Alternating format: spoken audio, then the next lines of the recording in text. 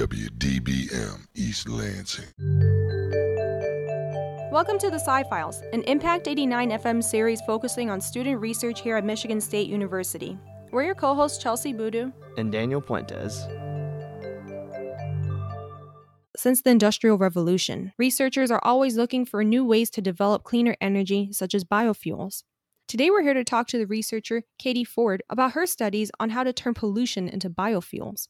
Kati, can you please tell us about yourself and your research?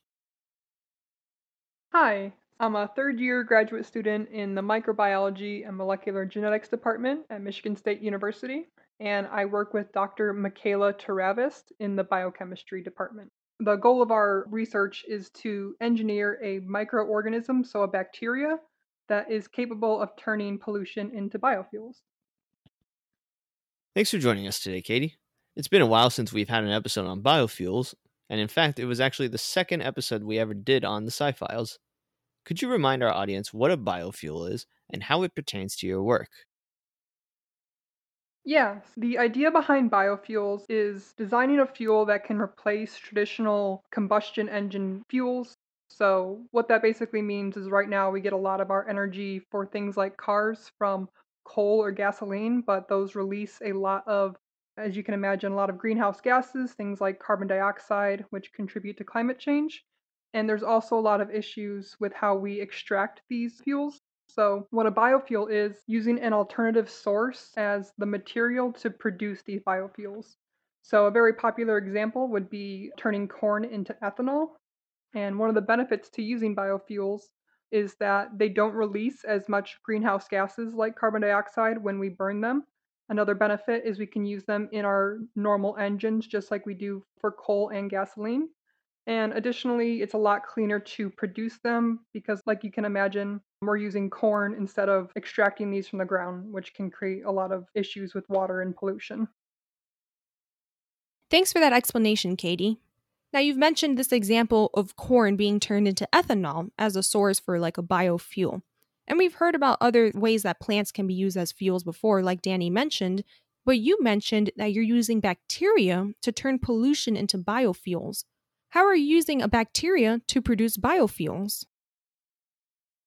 As you can imagine, it's a very complicated field. So, really, what a biofuel is a select group of fuels that release a minimal amount of byproducts like carbon dioxide when we burn them, in addition to coming from a biological source. So, our bacteria produce biofuels by excreting things like ethanol during their natural growth processes. So, what happens in our lab is we feed the bacteria carbon dioxide, and they will use that bacteria to build what we call biomass. So, in the same way a human would eat food to grow, the bacteria eat carbon dioxide to grow. And in the same way humans excrete waste products, our bacteria excrete biofuels like ethanol as a waste product. And then we can capture that and use that for fuel. When I think of the structure of CO2 versus ethanol, they're different. Are you only providing the bacteria with CO2, or do you give the bacteria something else to power this reaction?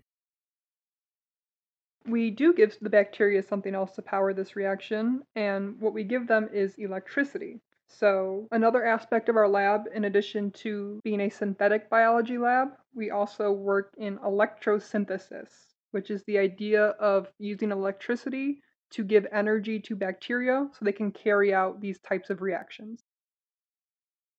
This gives me some pretty major Frankenstein vibes, where you're pumping an electric current through this bacteria instead of a person. How do you keep the bacteria alive during this process, and why is it important to supply these bacteria with electricity? Interestingly, our bacteria are actually very happy using electricity for energy. So, the organism we work with is called Shigella, and it has been very well studied, almost as well studied as E. coli, which is by far the most well studied bacteria.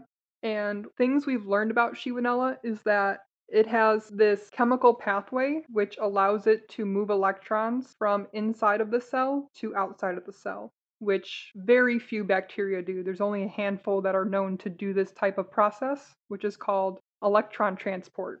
So it has this chemical pathway that allows it to transport electrons across its cell wall or its cell membrane.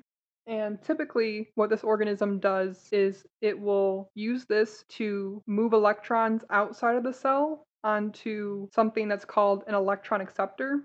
So, in the same way humans breathe oxygen, our bacteria use this pathway to breathe or respire on metal.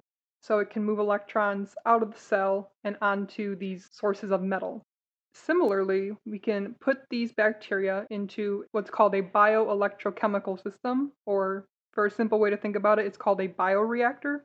So, in the same way, it will move electrons out of the cell onto a metal. It will move electrons out of the cell onto an electrode. And then the electrode can take in those electrons. Another thing we know about this organism is that this pathway is reversible. So, this chemical pathway can go both directions. While this organism typically will move electrons out of the cell, if we attach it to what's known as a cathode, the cathode will pump electrons into the cell, and then it will use these electrons in its metabolic processes just like a normal organism uses these electrons pumped into the cell for its energy purposes. Now you've laid down the groundwork for us. Does the bacteria use the electricity to generate the biomass? In a way, if you think about it, the cell needs two things to grow. It needs carbon to build biomass, and it needs energy in order to do that building. So the carbon dioxide is the source of carbon, and the electricity is the source of the energy, so it can actually build biomass. It's really strange because whenever I think of normal bacteria cells, they're usually intaking oxygen and producing CO2 and energy. Normally, the cells that use CO2 to make energy are typically plant based. Is the Shigella bacteria a plant based organism? And if not, how does it work with CO2? Shigella is actually not any kind of plant-based or algae-based bacteria. Shigella is what's known as a heterotroph. So all organisms on the planet get their carbon in one of two ways. One being they eat other things that have carbon in it, like humans do, or they do a process called carbon fixation, where they use CO2 like plants.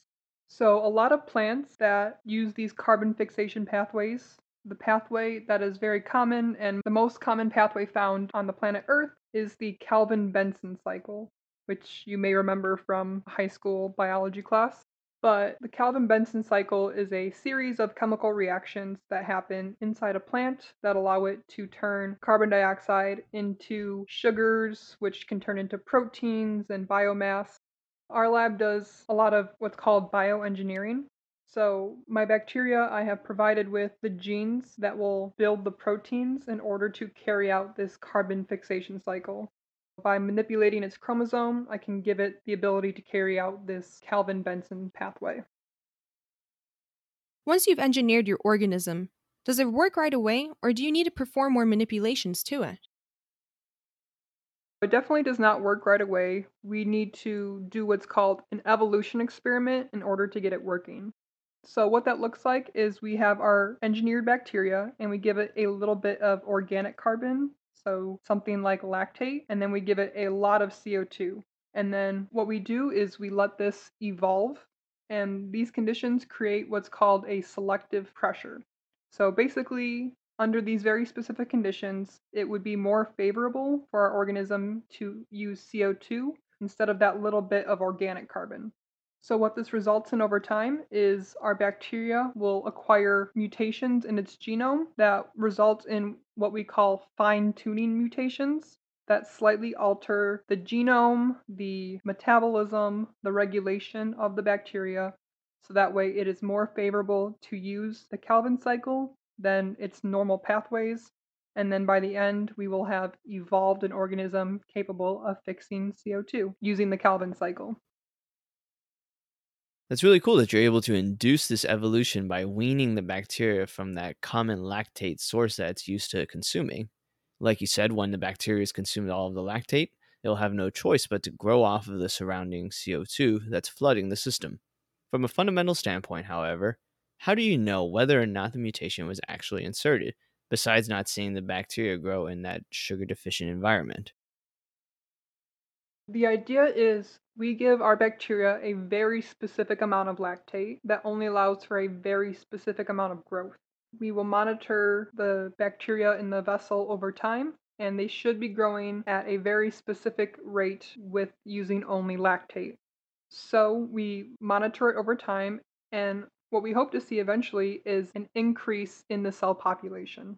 Because we're not providing it with any additional lactate, we can infer that this increase in cell population, this increase in cell growth, is due to it using a different carbon source.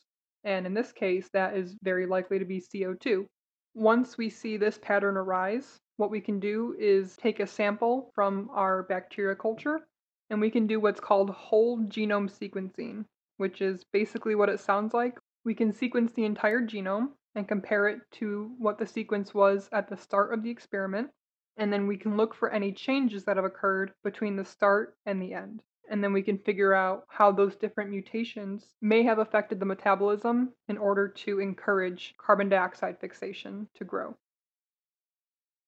Now, when you say that you're looking for an increase in cell population, I think of previous episodes where people are looking for proliferation or the growth of the cells.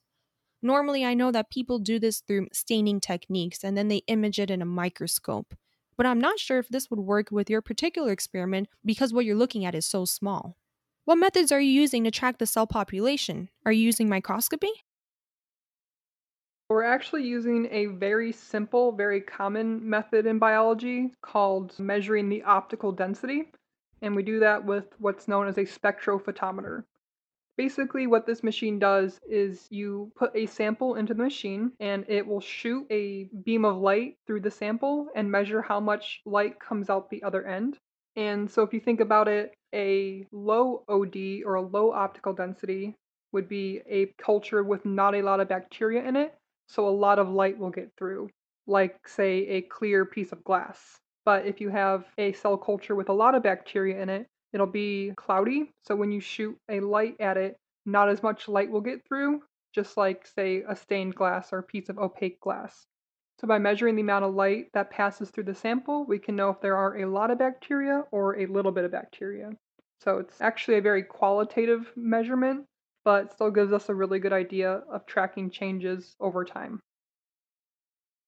It makes sense that the density of the cell culture can affect how much light is able to transmit through that sample. However, how are you able to measure whether or not electricity is flowing through the cell? As you know, electrons are these extremely small particles that are responsible for the electric currents. Do you do direct current measurements on the bacteria? And if not, what kind of technology are you using to measure whether or not electricity is flowing? We actually do directly measure the current being produced by the bacteria. So, if you remember, I mentioned earlier those bioelectrochemical systems, or bioreactors for short. What a bioreactor is it has an anode and a cathode. And in short, what that means is electrons move through the system from the cathode to the anode. So, we can measure the current of these bioreactors when there are no cells in them, and we know what that current looks like. And then when we add the cells, we can see an increase in current that is due to the contribution of the cells to either using electrons or giving electrons. Wow, it seems like you've made a lot of great progress on this project. What steps do you need to take in order to complete the project, and what happens after the project's completed? In order to complete this project, we need to get two main things done. One being we need to optimize the electricity aspect of this project, the electrosynthesis portion, and then the other half being we need to get our organism to fix CO2, fix carbon dioxide as the sole source of carbon. The next step is to combine these and make sure the system is working exactly the way we think it is, so that the only things we are giving our bacteria are carbon dioxide and electricity, and that it can produce fuels from that. It can produce fuel as a byproduct. So, if by the end of my PhD career I get my organism to do just that, the idea would be 5, 10 years down the road to scale up this system. So, have these enormous vats full of bacteria that we pump in CO2 and we pump in electricity, and they can produce fuels for us. That's good and all, but what makes biofuels so much more attractive of a renewable resource compared to others, like wind, solar, or even nuclear energy production? What advantage do biofuels produced with this bacterium have over these other resources?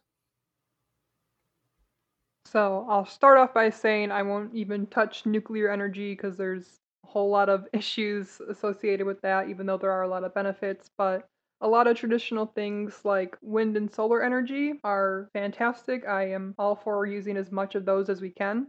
But unfortunately, the reality is there are some places where we just will not be able to use things like wind and solar energy. For example, jet fuel, there is no way to replace that with wind and solar energy. Additionally, there's a lot of issues with storing the energy that is produced by wind and solar. So, one of the benefits to using this system is that we can use renewable energy to power the production of things like jet fuel so that we can make cleaner jet fuel. And additionally, this can act as a pseudo storage method for things like wind and solar.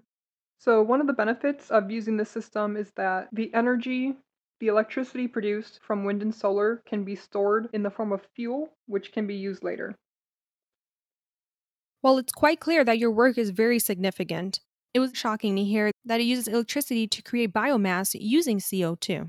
Thanks a lot for talking to us today, Katie. It was great to learn about your research.